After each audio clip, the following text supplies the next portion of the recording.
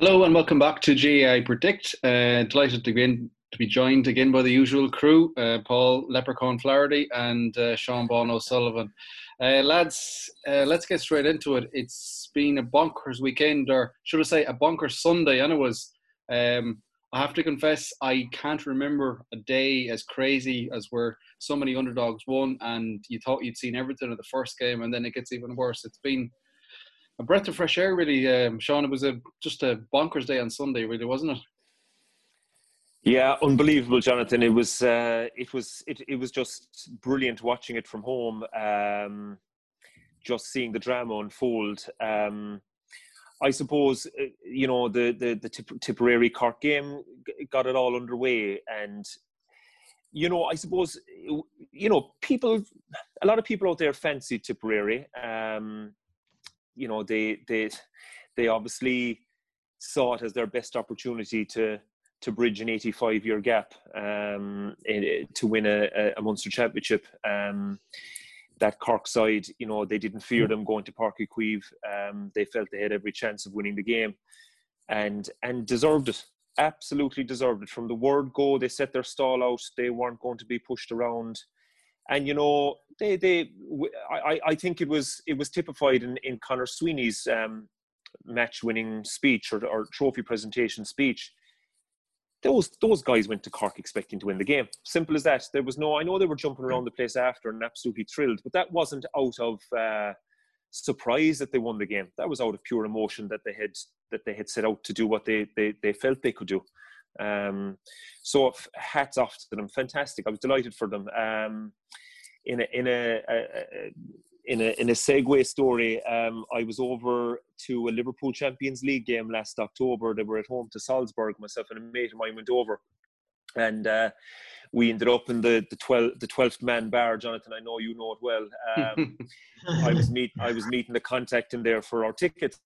And we sat down. We got our tickets, and we sat down. We had plenty of time before the kickoff, and we sat down, of course, to have a beverage. And we actually, as I sat down, I recognised a few faces on the table next to me, and it turns out they recognised us too, or they recognised me too. I wouldn't have played against them a lot, but Michael Quinlivan and Kevin Fahey were actually sitting at the table. Now, I won't go into what I can't recall a whole pile of the conversation, but we had a great laugh with the lads for a good hour before the kickoff. But of course, all the talk was about Kerry football, Tipperary football.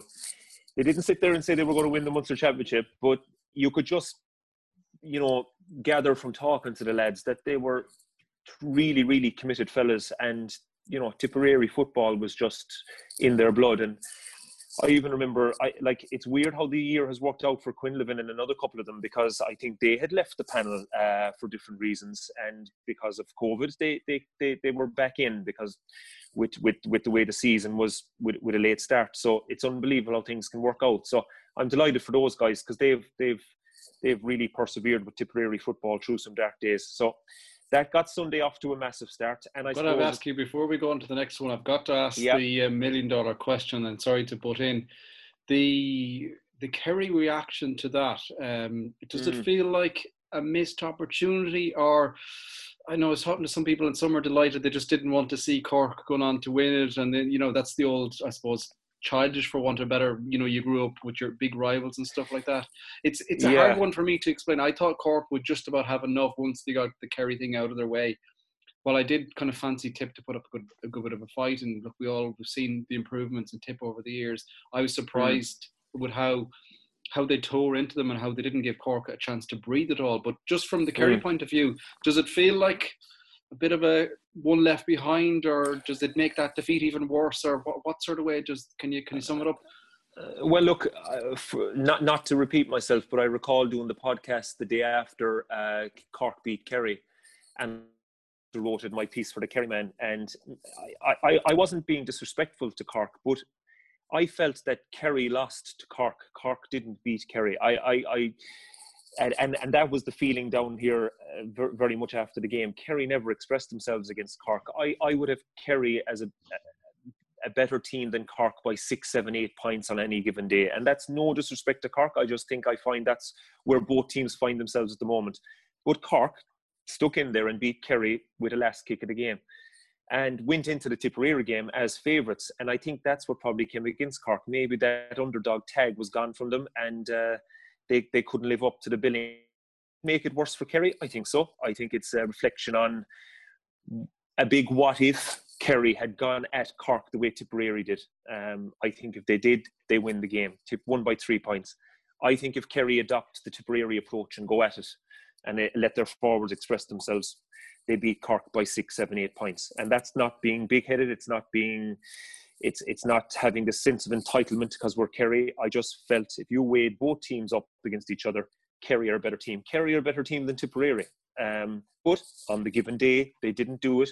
They didn't do what was expected of them, and they were turned over. But yeah, so after watching Tip create history, we switched over to the north and up to Armagh to watch Cavan and Donegal, a game where nobody gave Cavan a chance. Oh, well, that's not correct now. We might bring in the leprechaun kit man down here. For those that absolutely. didn't watch last week, I think I feel like it's almost we start the show every week with our apologies. We'll have an egg on our face. We did. I hold my hands up.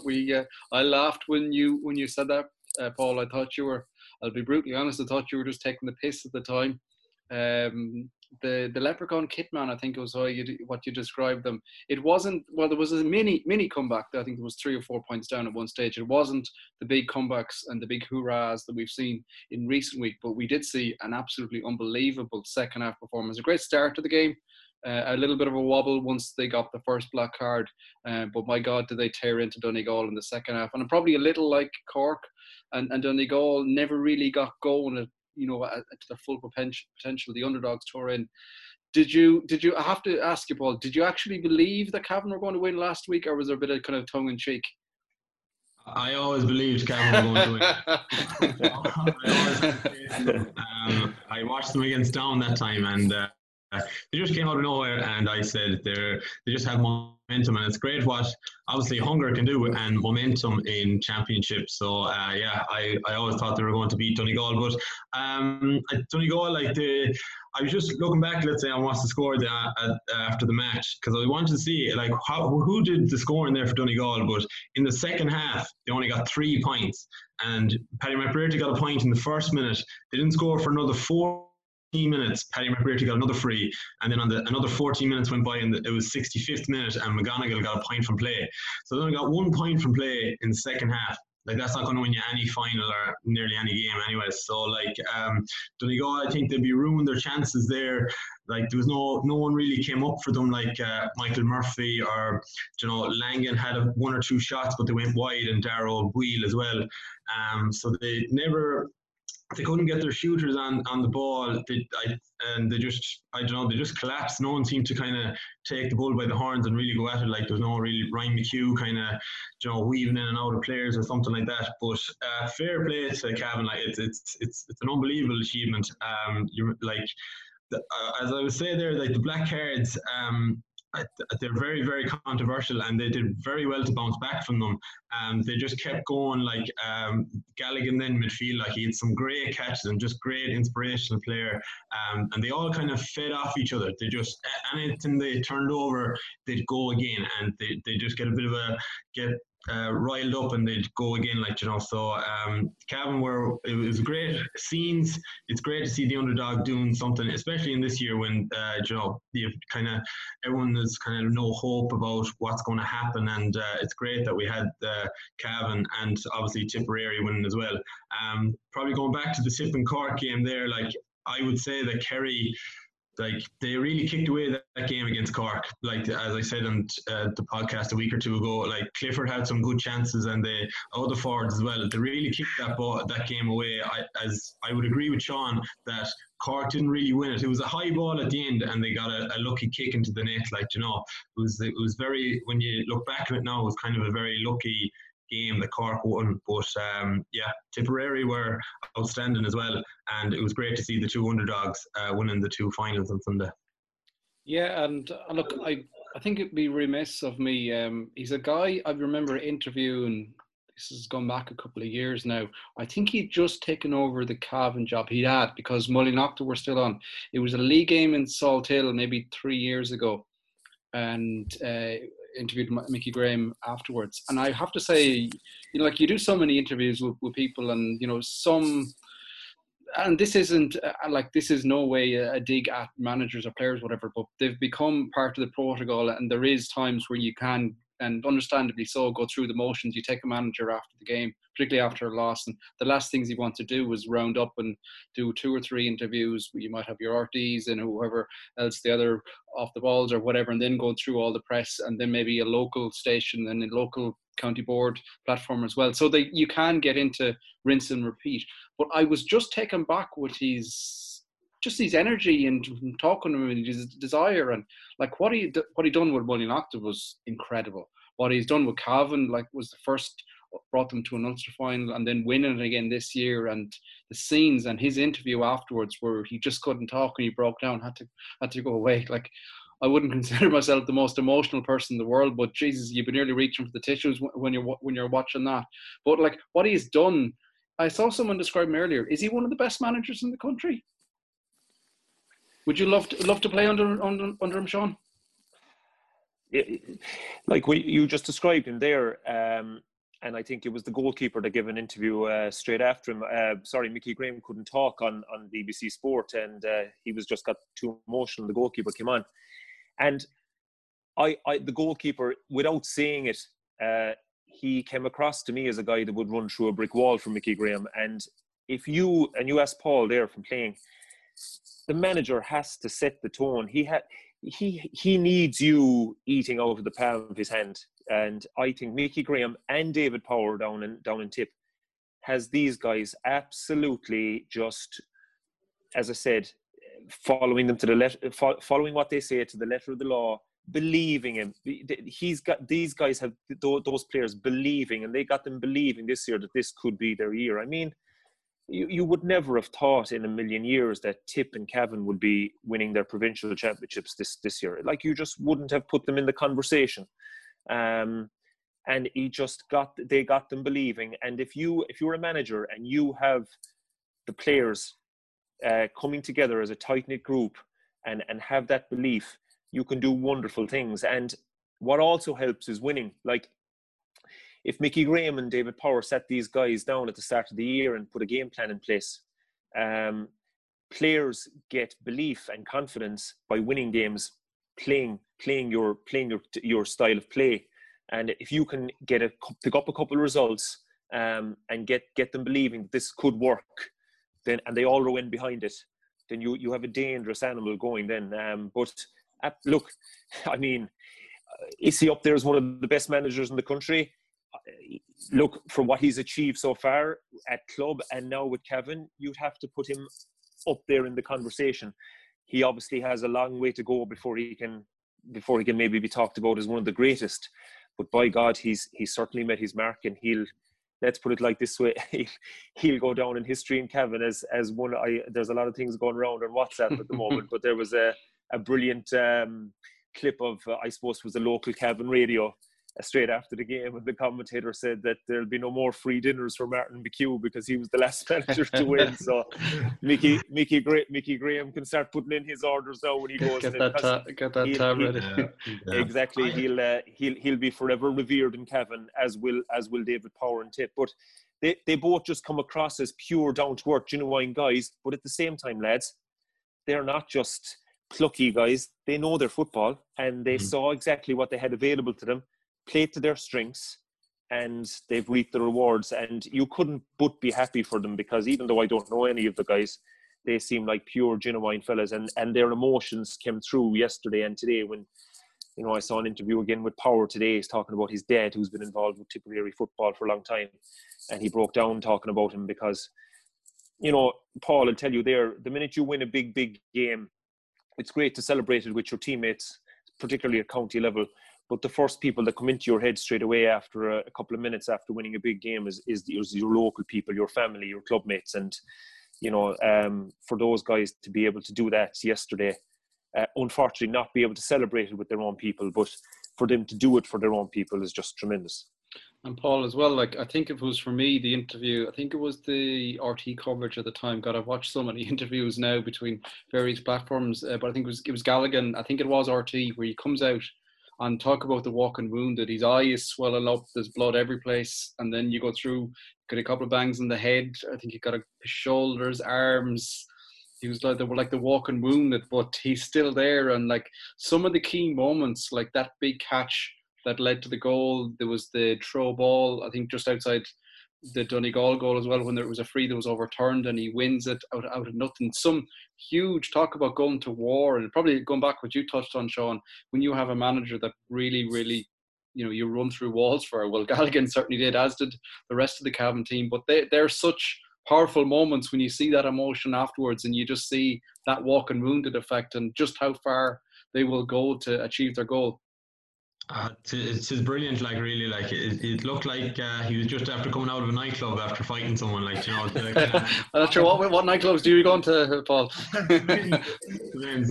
Yeah, but it's just great scenes, like a true warrior, like, and as Sean said there, like if you have a good manager, like winning is everything, like, because if you have a manager that says, all right, we're going to go 14 up front and we're only going to have one defender, and it works, you're like, geez, this manager is unbelievable. Like, his theory in life is class, like, so whenever a manager puts kind of a structure in place and then you start winning, then you're like, geez, this lad knows exactly what he's on about. But it's the whole relationship there, like kind of going back to your top there, Sean, with Liverpool. Like, Klopp came in and he took Liverpool kind of under the wing and he got to know everyone, and they all bought into his kind of strategy and his whatever kind of plans he had, and they're striving now. Like they're doing very well. Like they won the Champions or the Premier League last year and all that kind of crack. So that's the same there with Cavan. Like, Mickey Graham came in, he's got them all on the same wavelength, and I think the format this year has helped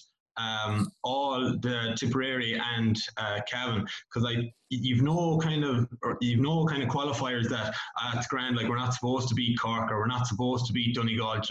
If we get to a qualifier, that's where we're supposed to be. But now it's knockout, like they had no choice. You just go all out, like, and I think that really helped the teams this year, because let's say the likes of Cork or Donegal, they didn't have a lot of pre-season done and a lot of challenge matches, so this was the time to really just, like, motivation is better than any trainings that they might have done in the last 2 or 3 weeks or whatever, like, good psychological kind of sessions or all that kind of stuff. So it was great to see like Galligan. They're all going to be heroes. They're all going to be remembered for that day, and the Tipperary lads as well. So it was just, I think Conor Sweeney's speech as well in the Tipperary was something, you could just see the passion behind that as well. Like they mean every word of it, and it's not just when he said, like, the players, there's 12 players at home and they're not allowed to be here as well. Like that's a real team panel, all the members of staff. That's when you know something serious is happening. So it's just fantastic to see both teams winning.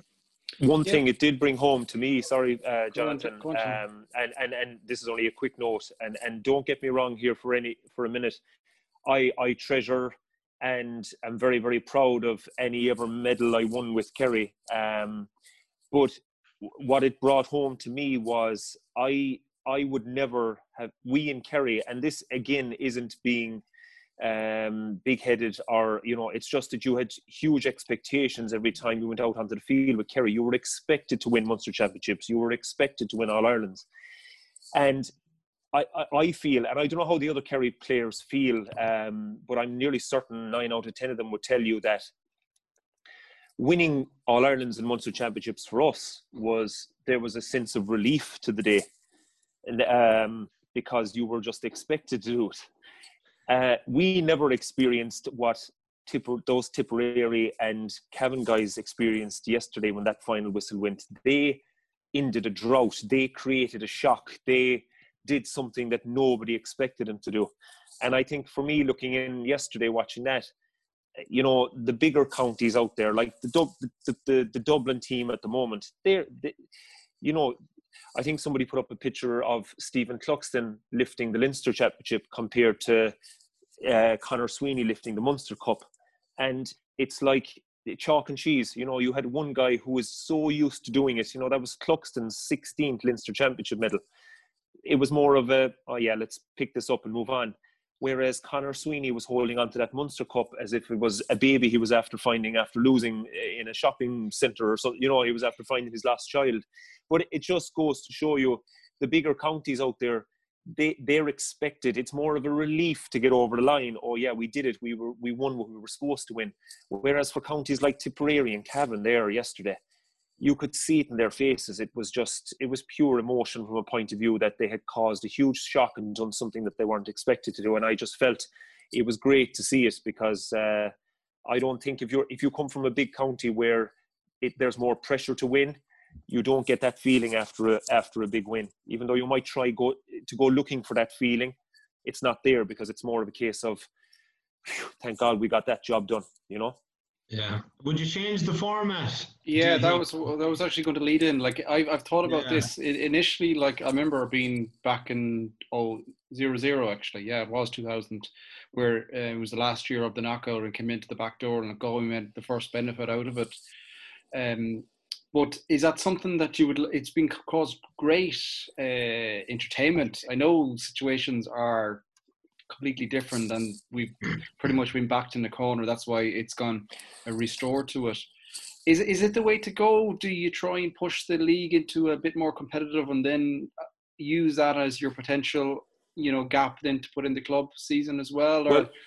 Well, my question back to you would be this, and then maybe Paul might want to step in here. Why was it changed in the first place?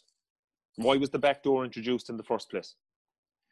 To give the lesser counties a bit more games. Was there more chance? Was there realistically a more chance? Well, Galway did it in 98 or 2000. Were they the first team? They were the first to win in 01. Yeah. Yeah, 01 to the back door. Yeah. Well, my point is this, and listen, I know where everyone's coming from in terms of, yeah, absolutely, championship is the way to go. Knockout championship is so exciting, etc., etc. But the whole reason it was brought in was for, and again, don't get me, please, the people listening in from Cavan and Tipperary did a great day yesterday. He's all big-headed, this lad, isn't he? But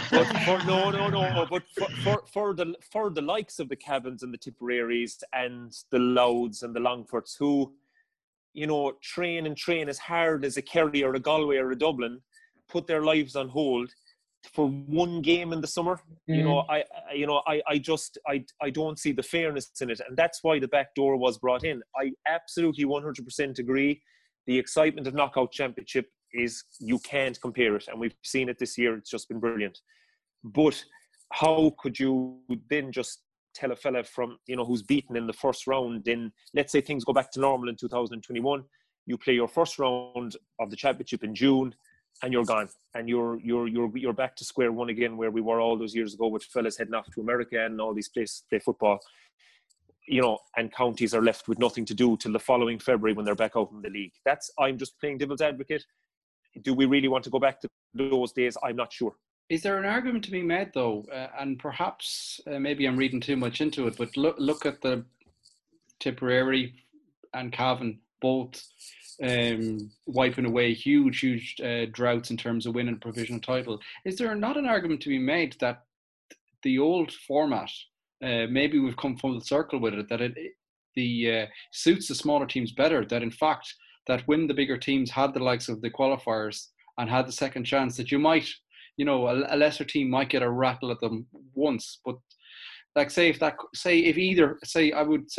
Cavan and Donegal is replayed next week, probably the chances are that Donegal are going to come back, and you would have thought will be a little bit more fired up and potentially could win it again. Is there not an argument to be made that the backdoor format maybe even suits the bigger teams better?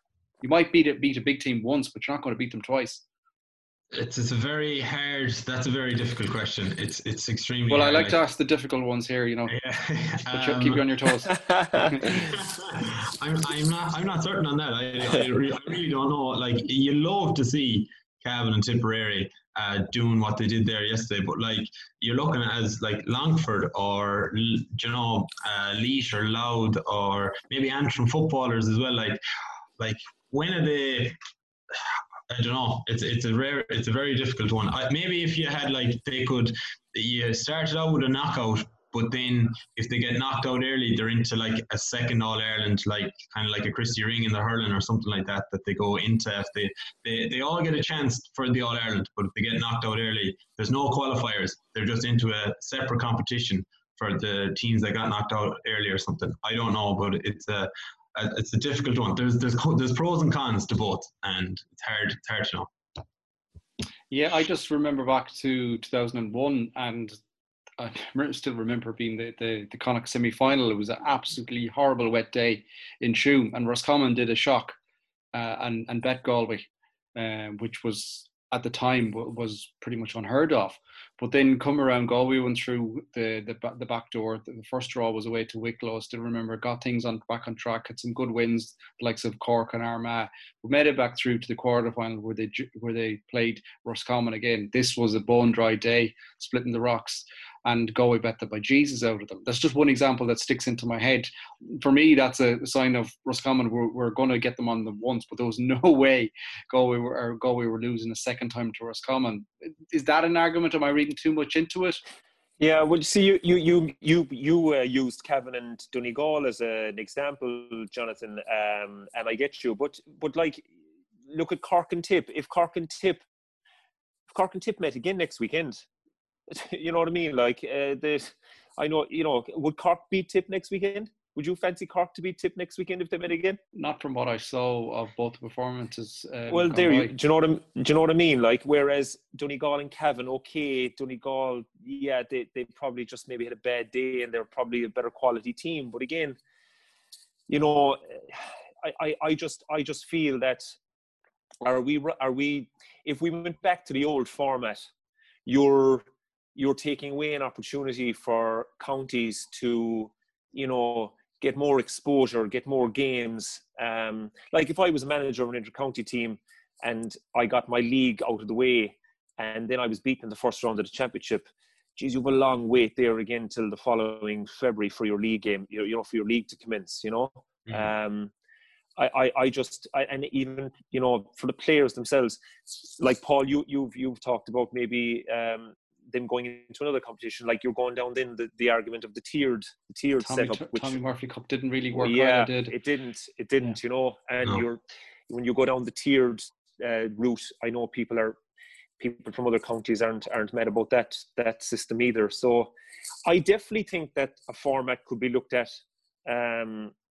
in terms of the provincials. I think the provincials, personally, I think the provincials are completely outdated now. Try to tell that to the emotion of both teams, and I'm sure there were. That's exactly the other counter argument as well. But maybe the provincials could be looked at. But I don't know. I don't know if you look at.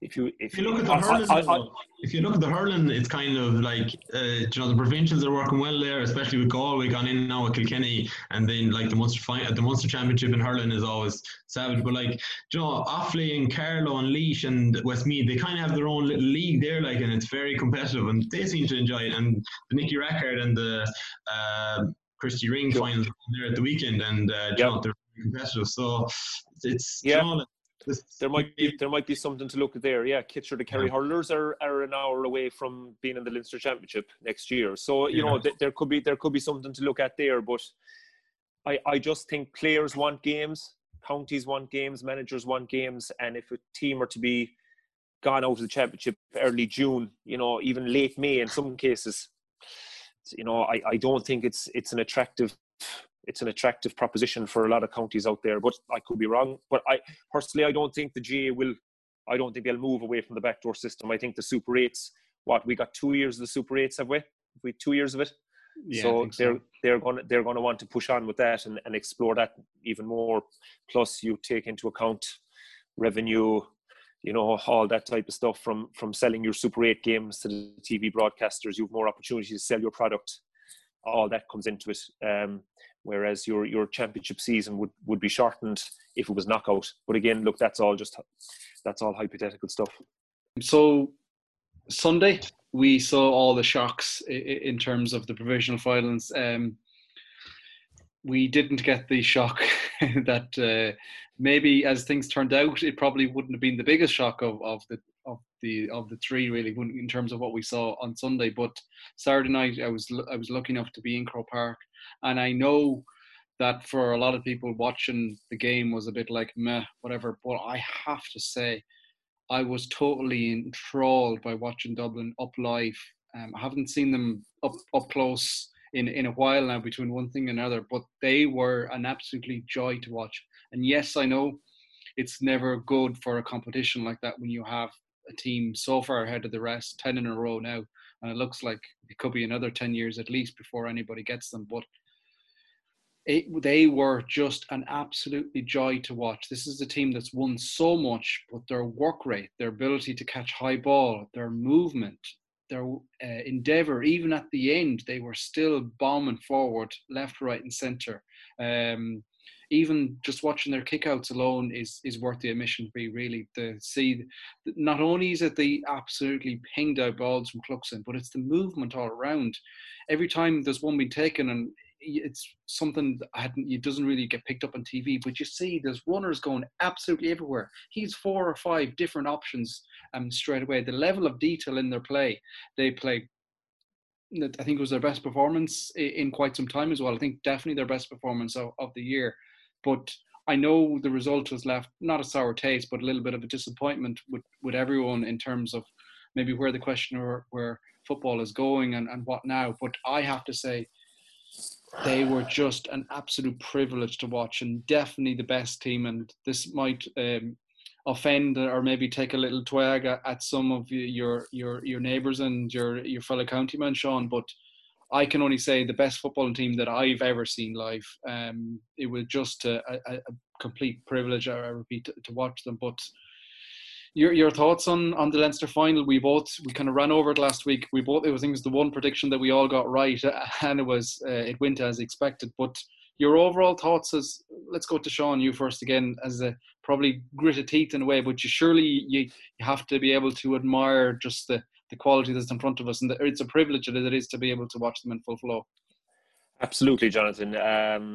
Yeah, look, are we jealous down here of their success? Absolutely, of course.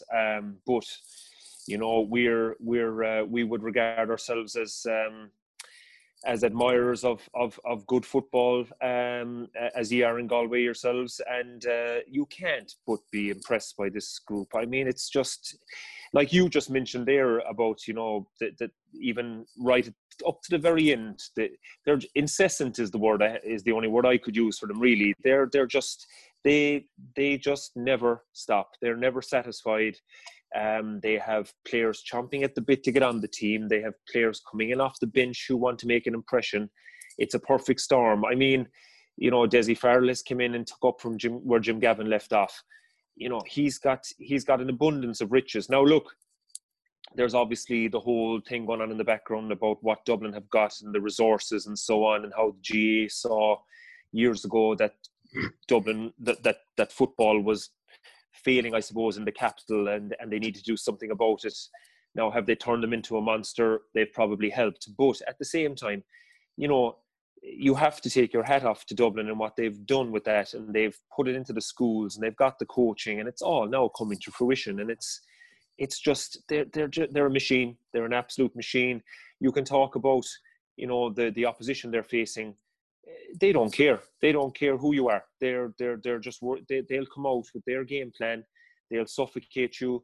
They'll play open football with you. They'll play defensive football with you. They'll play physical football with you. You try and do work on Stephen Cluxton's kickouts, you can be there till the cows come home, because whatever way you've set up to counteract it, he'll find some other way. Dublin will find some other way to do it. How you go about beating them, how do you do it? I don't know. Kerry came close in the drawn game last year, and you know, you even look back at that game, and we felt we came close, and we probably did come the closest that anyone has came, bar Mayo maybe a couple of times. But sure, they came in the replay and they put everything to bed and they put it right. And it's very hard to see where it ends, where this dominance is going to end. We don't know. They lost players this year and maybe gave everyone a little bit of hope and a little bit of chink of light. They've replaced them with young fellas and guys who have been on the outskirts of the panel for the last few years, and they've come in and just taken up the mantle. So, look, We all thought maybe Donegal might rattle them. They are gone. Cavan now face them in a couple of weeks' time. Can't see it, like you just can't see it. The leprechaun might be here. Well, Paul's leprechaun might be out. I think they might need 20 leprechauns for Dublin, but it's just impossible to see anyone getting close. Look, 2020 has been a strange year. It's looking like it possibly will be a Mayo Dublin final. I mean, in years gone by, Mayo might have ran them close. Will that Mayo team get close to this Dublin side? I don't know. But look, that's for another day. But on Saturday night, it was Meath were thrown into the Lions' den and they were absolutely torn asunder in the game. Like, I mean, what was it at halftime? 1-12 to 2 points, was it? Yeah, 2-12. 2-12. 2-12 to 2 points, excuse me. I mean, lads, you know what I mean? That's if you kick 2-12 in any other championship game, it might win you the match. It probably would win you the match. And they had it rattled up at halftime. It's you can't just be impressed by it. It's every fella just playing to the maximum of their ability every time. It's not they go out and maybe do it now and again. It's every day they're out and they're doing it to the maximum of their ability. And my last word on this, what I can see from looking from the outside in is that they have a group of leaders on that team that if you aren't doing it every day, you're told and you're gone. You're sitting on the bench next to Desi Farrell and he's got as good, if not better, guys to come in and do it for him. And that's a perfect storm. It's a perfect storm in a county setup, and it's very, very difficult to see how that's going to be stopped in 5-10 years, to be honest.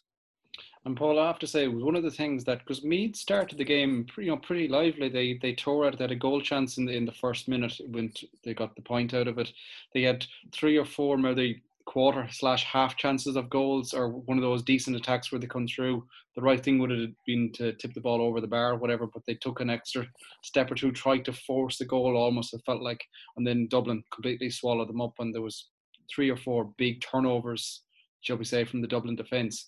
Compared to then, it felt like, now they obviously didn't, I think that 6 or 8 wides in the course of the game there as well, but it felt like by and large most of the time that Dublin they would wait for the right moment. They had no problem recycling the ball, come back. It was always the best opportunity to come through. A lad, even if he's trying to make and make a name for himself, most of the time you come in and you'll try and get the Hail Mary score from out the wing or whatever. They would always turn back, work it into the player in the better position and wait and be patient to move. Their shot selection was I thought was top world, but that's the level of experience, those kind of the difference. Particularly, I remember thinking at half time, the difference between the naivety really of both attacks. That's just where Dublin are next level, isn't it? They're really super. Like I go back to the Laois game there, like, and they scored 2-23 and they only conceded 7 points, and they said the performance was sloppy. That's just like they've scored 29 points and they've only conceded 7. That's, geez, I don't know what's sloppy. It's completely different in our club anyway. It was, as you said, like the game started off not too bad. I think it was 2 points each or something, and they got a goal chance. You're like, lovely, okay, we might be in for a bit of a game here. But the first goal just came from a kick out. Quick hands, and it was just like just getting a knife in the back. Like it was just so quick and so efficient, and it was from then on they just like there was the Meath heads went down. They were kicking that goal and the ball was dropping into the keeper's hands, and you always know that that's kind of not a great sign. That the energy is just sapped out of them, no confidence. So yeah, it's they're unreal. Like I've never got to see them, and you were privileged to be there, Johnny, but like I've never got to see them. They just seem so composed on the ball. When Dean Rock gets it, or Paul Mannion or Kieran Kilkenny, they'll scan all the kind of options in the pitch, and sometimes they do this in the middle of the field. It's like they have a pre-planned. I seen is it Owen Merchant doing it once there once. So like they're so detailed in what they do, and everything's well thought out. And you thought, let's say, with Gavin going and a few names, they might be as good. And then they've got like Paddy Small. It's like he's been playing there for the last 5 years. Bugler there, Sean Bugler, has been doing very well. So they have serious like I think they said on Sunday game, there's 30 medals, 30 All-Ireland medals on their bench. Bringing in McMinimum, Philly McMahon, it's serious. Subs there to bring in, so it's kind of scary. And I don't know if you've seen it there, but a lad from Westmeath there, Donlan, I don't know his first name, but he put in a big letter there, or email to the GA headquarters, or asking all the 11 other Leinster county boards to come together to come up with a plan, because it's not dying, it's dead, the Leinster football. So that's probably coming back to the format again. What's good and what's bad, the pros and cons there. So it's a fair play to them. I think Cavan are going to beat them though. Ever the optimistic, but look, just to wrap up on Dublin, we will talk about structures and stuff like that, because the games are coming less and less now. We are getting to the nitty gritty, so we will have a bit more time in coming weeks to talk a bit more in depth about next year, and hopefully it'll be other plan. But Dublin, you'd have to say, just to wrap up on them, for me, they're a joy to watch. I know there's a lot of people kind of starting to come when we see that letter there as well. There's other people making jibs that, oh, look at the money they're spending. Money has to be spent wisely. They have fantastic structures in place. They've got some unbelievable footballers on the pitch, but I just don't think, I'm not sure, Sean, will Sean Kelly be let back into the Kerry after that big improvement that he gave, and the way he kickstarts? It would take a Kerry man, right, to kickstart the Dublin revival. It would, yeah. We might send him around to a few more counties now, maybe. Yeah. Look, yeah, and that letter that Paul refers to there, I read it today in detail. It was some very, very good points. And again, look, that's a conversation for another day. But you're right. I mean, it's sure, you can give a fella all the money in the world, or you can give a county all the money in the world, but they have to know what to do with it. Now, the amounts of money and so on, that, again, discussion for another day. But right now, it's where we find ourselves. Where do we go from here? They're just a fantastic unit. And I mean, what summed it up for me there was the last attack of the game, the goal. McMenamin went through, had a shot, keeper saved it. And I think it was McMenamin. I think, was it Scully or Howard that got the touch? Scully pushed it in. Scully? There was lads lined up. Well, McMenamin nearly killed him to try and get it himself, And they were winning by 117 points. Do you know what I mean? And they were still two fellas trying to get a goal right at the last. That's just the hunger. It's hunger. It's competition for places. And it's demanding the best out of each other every time they go onto the field. That's what they have over everybody at the moment. Of course, they have quality and skill, and they have the best of strength and conditioning coaches and analysis and all that.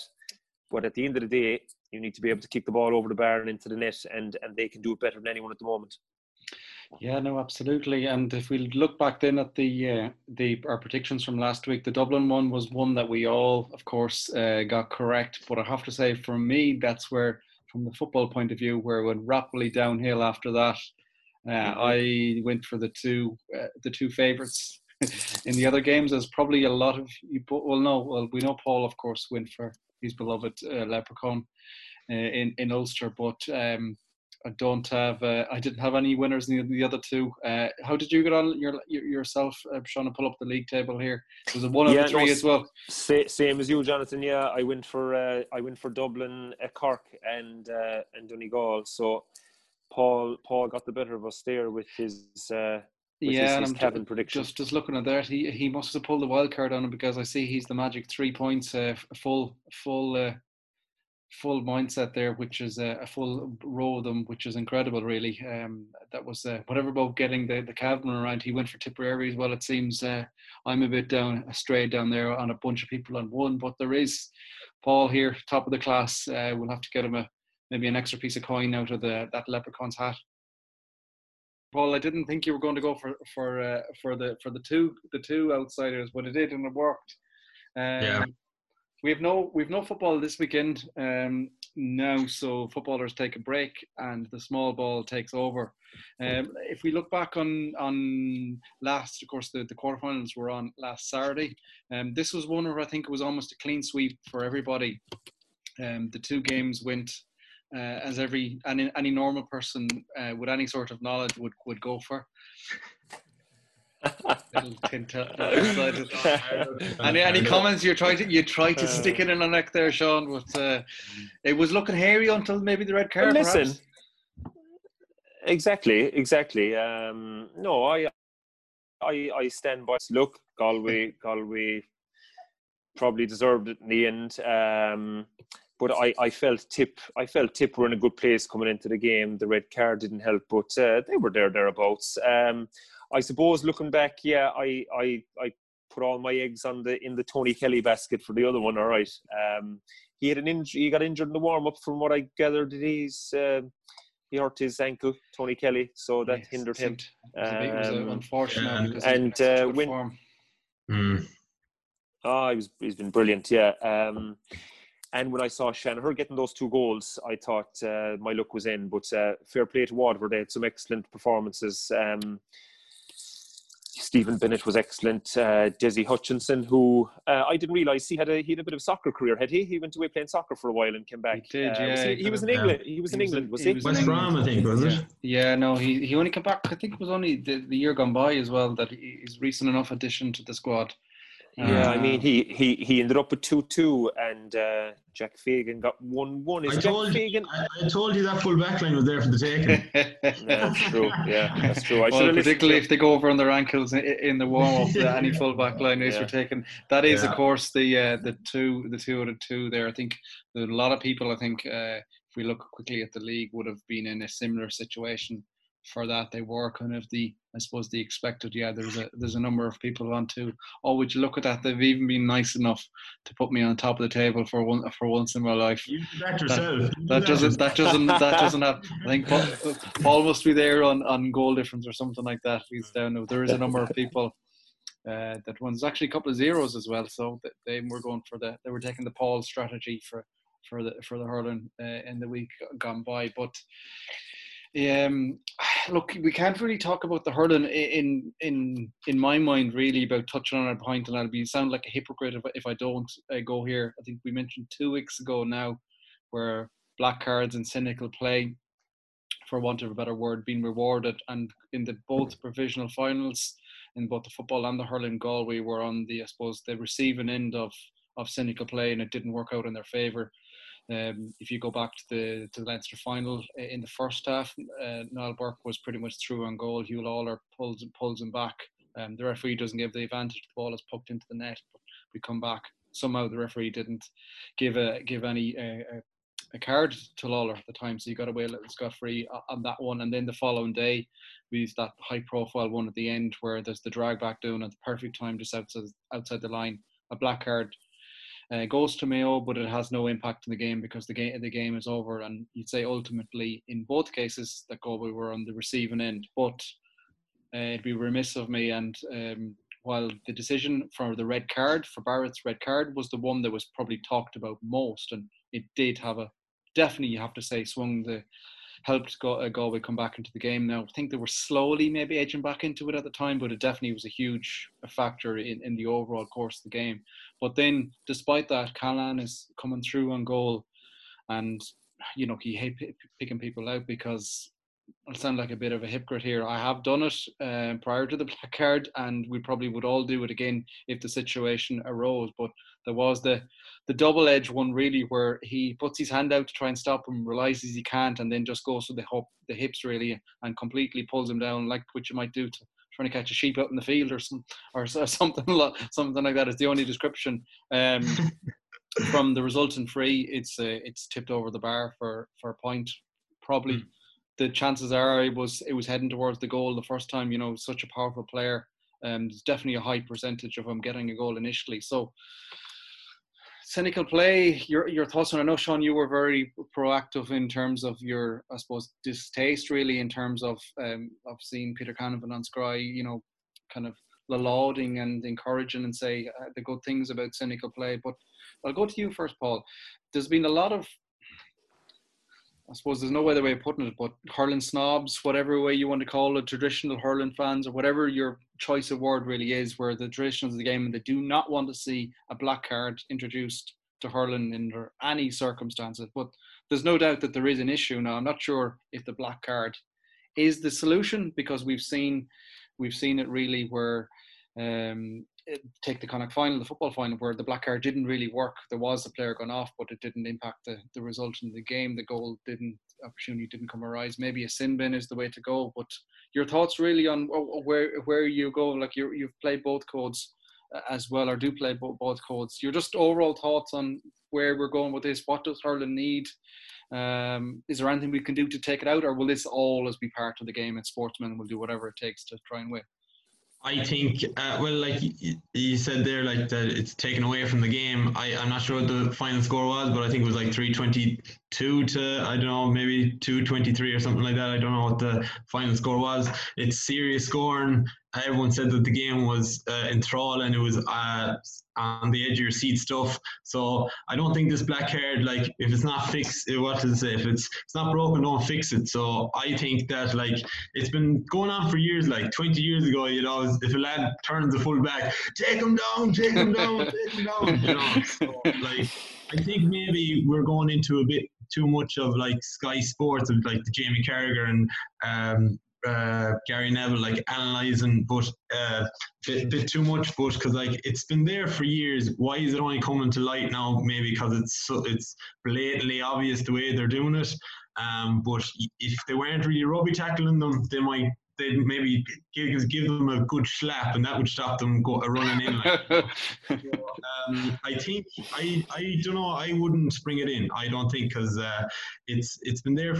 It's been there for years, and I just think people are just getting a bit hyped up about it. But I think leave it the way it is. I think you have to take them down. Like it's just a kind of it's an unwritten rule, but you just got to take them down.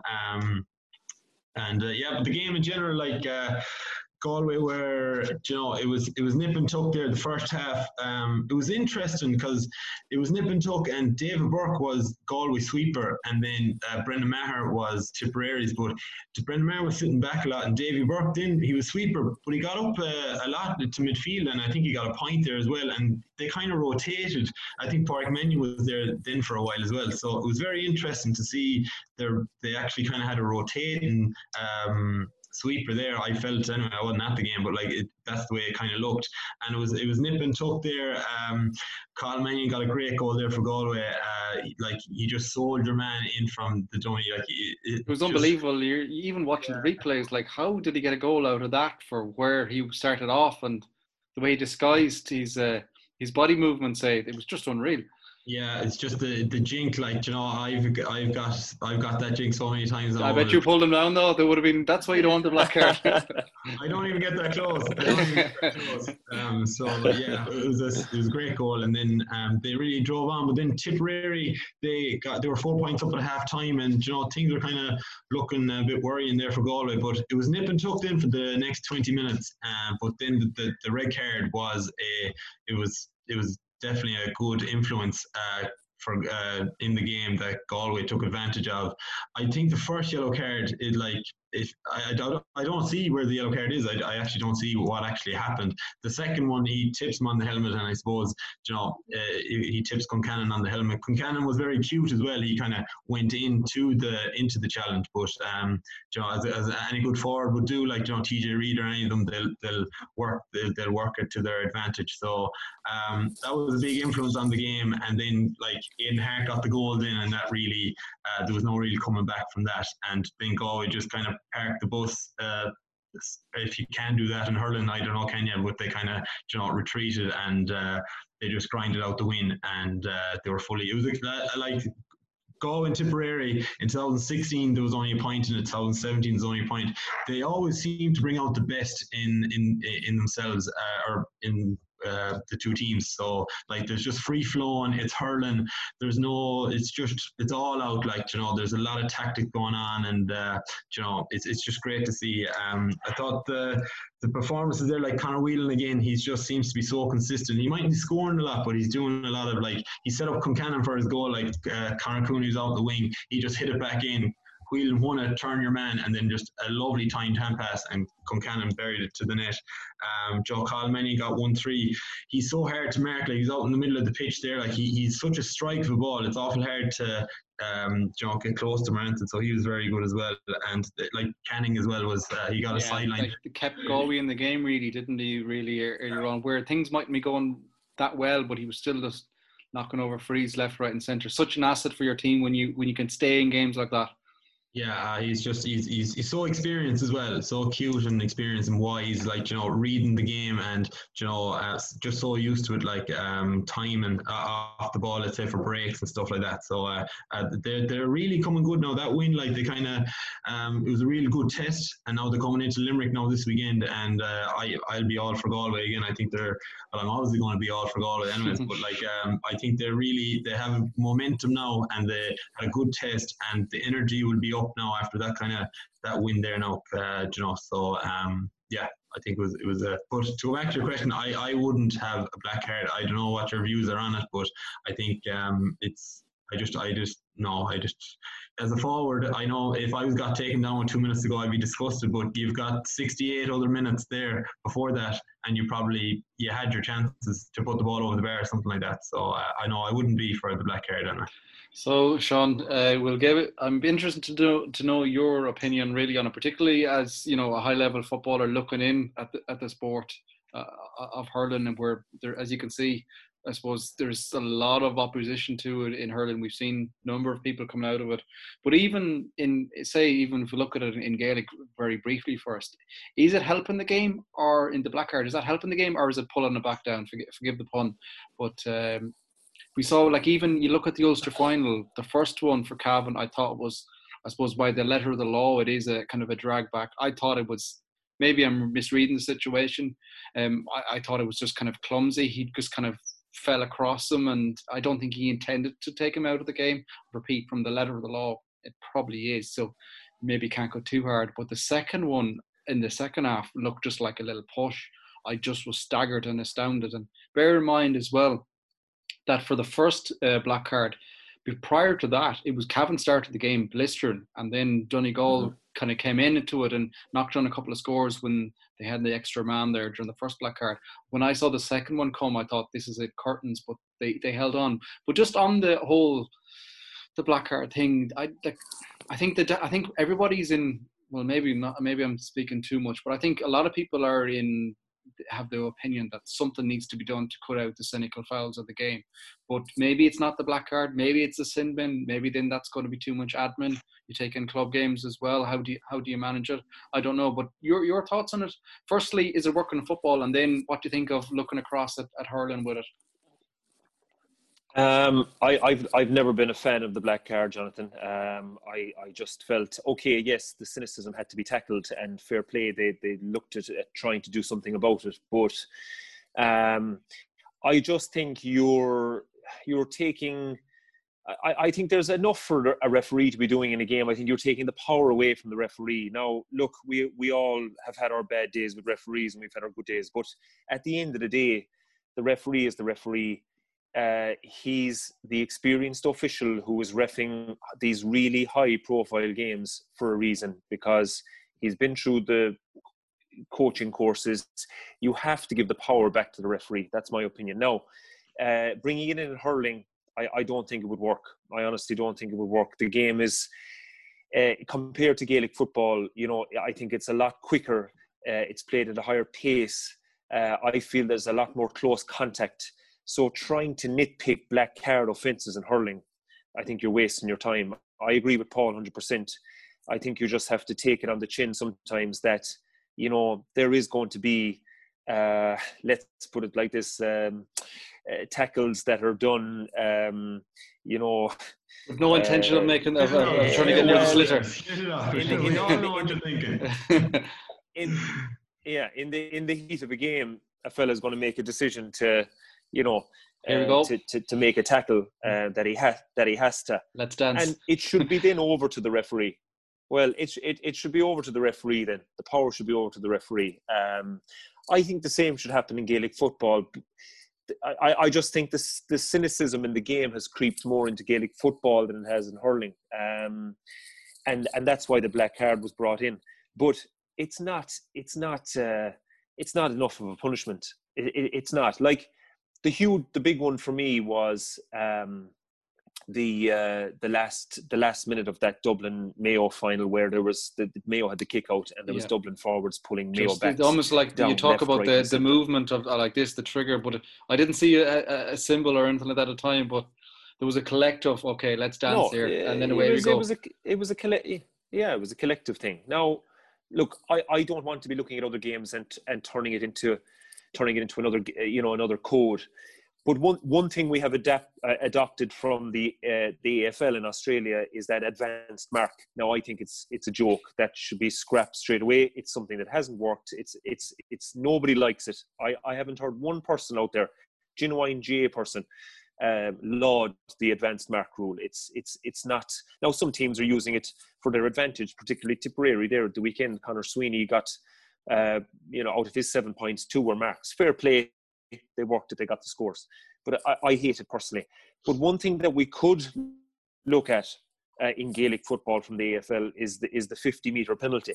And I know, I certainly think Kieran Donaghy has mentioned this before, is where any cynicism, abuse to a referee, drag downs like we've seen Peter Canavan, highlighting as being great defensive work, or, the Dublin forwards that pull down those Mayo backs. If a referee sees that, then the team that are offended against automatically get the ball 50 metres up the field. Now, wherever you are in the field, that brings you towards the opposition goal, and it may stamp out that type of thing. I think it's a great rule. I see it in the AFL.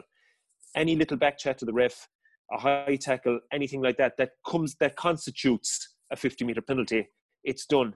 And it's a real sickener for the opposition team because you're conceding a lot of ground there. It could go from, like, let's say, bring it back to that instance where those Mayo forwards were pulled down. The Mayo backs were pulled down, by the Dublin forwards. There was still plenty of time left in that game. If the referee decided, no, that's not on, that's a 50-metre penalty to Mayo, they go from their 13-metre line where the kick-out was to be taken from, all the way up past midfield. And all of a sudden, now Mayo have a chance to launch an attack within Dublin's half, and they could have got a draw to the game or maybe got on to win it. So it would really cut out a lot. The black card isn't enough. The sin bin, yeah, okay, I maybe it's not a bad one to try, but again, that could be done at inter-county level a lot easier than in a club game down here in Division 5 in Kerry. Yeah, absolutely. Where, trying to keep all that admin on, trying to keep on top of all that. But certainly, for me, the black card, it's you have your certain amount of fouls that comes under the black card heading. I just think it's too much for referees. The power needs to be given back to the referees. Keep it simple. Let them, if there's cynical play, let the referee have one punishment for it, whether it be a 50-metre penalty or let just give the power back to the referee to decide. They're experienced enough. If they feel that it constitutes a yellow or red card, let them make the decision. But these black cards are not. It's not stamping it out. It's not doing anything to curtail it. Let's bring in something that will really sicken teams that do it, and it will stop. But until then, can see the black card doing it. Black card in hurling doesn't work for me. I think it doesn't work for me. I'd be with Paul on that 100%. Well, there's unity in the camp there. I don't want to rush too much on it, but just the 50-metre penalty, I've heard that discussed, and maybe we can do a trade and send back the advance mark and take that one back instead. That definitely works for cynical play out the pitch.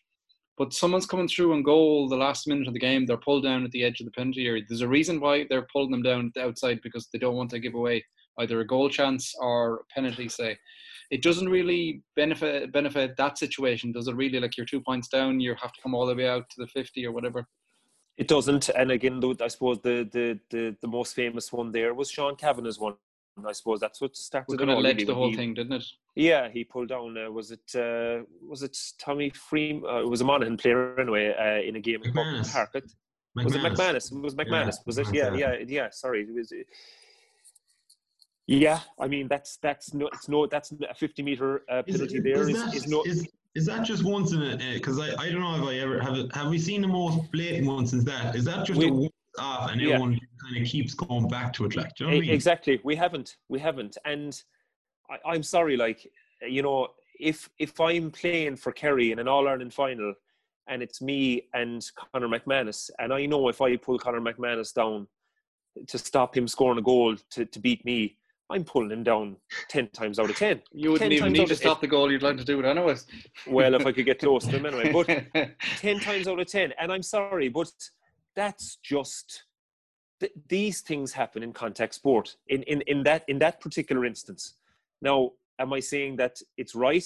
It's not, but it does happen, and it's contact sport. It's going to happen. But what I'm talking about is like that's just a rare occurrence, you know. And as Paul said, we haven't seen a lot of that since.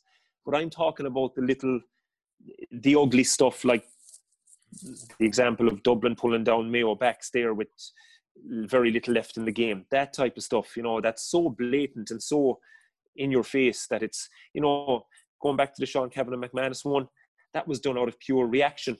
You know, he looked around, he knew he had to do it. Was it pre-planned? It probably wasn't. You know, it probably wasn't by him. Whereas the Dublin forwards, they knew they wanted to stop that kick out coming out from Mayo. So they all got on it and they all made sure that their men were going nowhere. That was planned. You know. So I think the punishment should fit the crime. That's basically, and it should be given back. The power should be given back to the referees to do that. I think I'm just going to jump in there. I think Sean is right there. Like you Gaelic football is kind of slowed down a lot to hurling.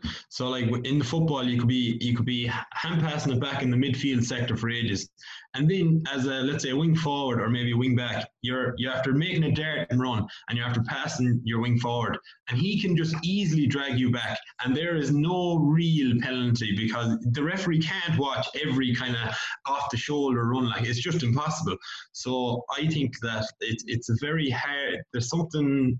I think a 50-meter penalty would, like if I'm on the 50-meter line and I'm after running off some lad, and then if the referee sees it, the free is in on the 13-yard line, he's not going to do it, like, you know, because it happens all the time, and the game is not free flowing anymore because people are just easily dragging their jersey, body checking them, and there's no real penalty. Like the black card, I don't think it's working anyway, and I think I haven't heard about that actually 50-meter mark, and I think it make a lot of sense that, you know, even if you're on the halfway line and you're pulling a lad back, you've got a free in between the 45-yard line, the 21-yard line, and it's like the free takers there, like Dean Rock wouldn't miss, any like Killian O'Connor or any of these top forwards, they won't miss. So like then the game will be more free flowing. There could be more goals in it because you can't drag lads back anymore. So I think that would be that's definitely something, because it'd be way better than the advanced mark anyway, for sure.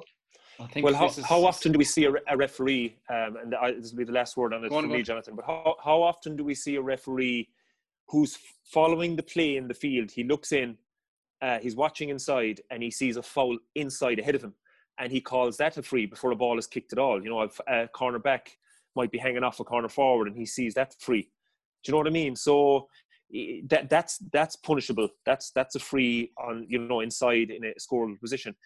Paul's right. The referee is looking forward. He doesn't have peripheral vision all the time. He can't see left and right or a runner from behind him. So that's where your linesman maybe come in, radio the referee and say, number 5 checked 12 there as he was making a run. That's a 50-meter penalty. There you go. Number 5 won't do it again. He won't do it again, like, because his manager will be in his ear saying, we're after coughing up a score there where we had this under control, and because of your ill discipline, you're after coughing up a score against us. It'll stop fairly quickly. Yeah, no, look, this is a subject that we'll be back to talk about in depth, no doubt again, probably when the next high profile thing was. Just wanted to touch on it initially because I didn't want to be accused of always talking about it when it's when our teams are on the say the receiving end of it. Galway definitely benefited weekend gone by, but there we are. As I said, something we will talk about a lot more. Let's look forward then. It's a busy weekend. The big ball takes a break, so we're focusing fully on the All-Ireland semi-finals and 2 pretty mouth-watering ties, you'd have to say. Saturday up we see Kilkenny, Leinster champions, play against probably a revitalised Waterford, and a great victory out last time for them under Clare. Waterford are going into this with serious momentum. Let's go to you, Paul, on this one. I think that maybe I'm completely over the bar, but I don't think Kilkenny are as good as a lot of people are making out. I think for large periods of the Leinster final, the Galway were the dominant team. Yes, they have forwards that have absolutely class act and are capable, as Galway saw, to our detriment, really, in terms of those 2 goals in a minute. But not only that, but some of the other play just after that as well, and they were able to quick fire scores and the movement and the little tweaks that they've made. But by and large, they were the second team, I thought, for large periods of that game. And maybe is too much being read into those couple of pieces of magic, really, that late revival? Or do you think this is going to be a comfortable game for them against Waterford on Saturday night in Croker? I hope Brian Cody is listening to this. No doubt he is. He will be That's up on the dressing room there, and there we go. They love that. They love this now. No, yeah, they coming on under the radar. Waterford, they've got the momentum. Liam Cahill, everyone will be talking about Waterford. Jesus, the tip man, they're going to get over Kilkenny again. Yeah. Here we go. So, like, I think you can never write off Kilkenny. You just can't. Just for the record, Brian and whoever Kilkenny people, I am not writing off Kilkenny. I still fancy them to win on Saturday night, but I do think that Waterford are capable of getting them a run for the money. Yeah, absolutely. Yeah, but I would agree that Galway looked very impressive and they looked very comfortable, and then Kilkenny then just got 2 goals from experience and just very good play, and they just kind of finished the job. Then, like Waterford, they go back to the Clare match there. Like they had a great start. Like Desi is just left inside Hutchison by his own. It's a very good tactic. They kind of play a lot of short ball, and then if there's no option, they'll hit the 2 wings, and there's only one in there, and he's doing very well for kind of a one-man full forward line there. He's doing very well. So and like it's good the match to be on Croke Park. There's loads of space there to run left and right, on the full forward line. So it'll be interesting to see who's on them. Waterford, they've nothing to lose. They've absolutely nothing to lose. Like they're coming. It's your man's first year. He'll have them well driven. They're young. They've got serious high work rate. Like they showed that against Limerick, even though they came out on the wrong side of it in the Munster final. So they will be they'll be going very well. And like Stephen Bennett is very good on the freeze. Like Kilkenny can't do a lot of indiscipline, or they'll suffer, because he can score from anywhere. He's got a great poke. Like so, Waterford they'll have all the elements there, and then Kilkenny, like if you look at them and. You look at the team and you're like, geez, they're not as strong as they used to be, but they're just so. I can't write them off. You just can't write them off. And I know there might be favourites going into this, but like they haven't really proved anything yet this year. And if they get a good performance against Waterford, they'll be very hard bet in the final as well. So it's a very hard one to call. I'm going the underdog. You going the underdog again this week? You went all that way last week. Who is the underdog? Like, is Waterford are the underdog with the momentum that they're coming with? I don't know. So it's a hard one there. I'll think about it on Saturday morning. Oh, look, there we go. He's going to wait till he's going to see what we pick, and then hop on. Sean, I won't push you too much on it, but who would you lock in this game? It's like a deaf dog, Paul. It's hard to call, is it? I don't know. I'm going to go for Waterford. I think it's just been a funny year, and after last weekend just gone, anything can happen. I think they're coming through with a bit of momentum. I know Kilkenny, Galway should have beaten Kilkenny, really. When you look at the Leinster final, they should have. I know that experience came in off the bench for Kilkenny and got them over the line, but Galway will be kicking themselves they didn't beat Kilkenny. So I don't think Kilkenny are going as great, and I know there's the Cody factor, and they still have very experienced players all over the pitch. But I just think, I was talking to a Waterford friend today, and he's quietly confident. They played well against Limerick in that Munster final, really battled hard, and took that into the weekend, won, and they'll be fancying their chances against Kilkenny, and a great opportunity for Waterford to get back to an All-Ireland hurling final. So something just tipping me towards Waterford on this one. Interesting. I'll do my prediction here live on air just to put a bit of pressure on myself. It is, of course, available on iPredict.com.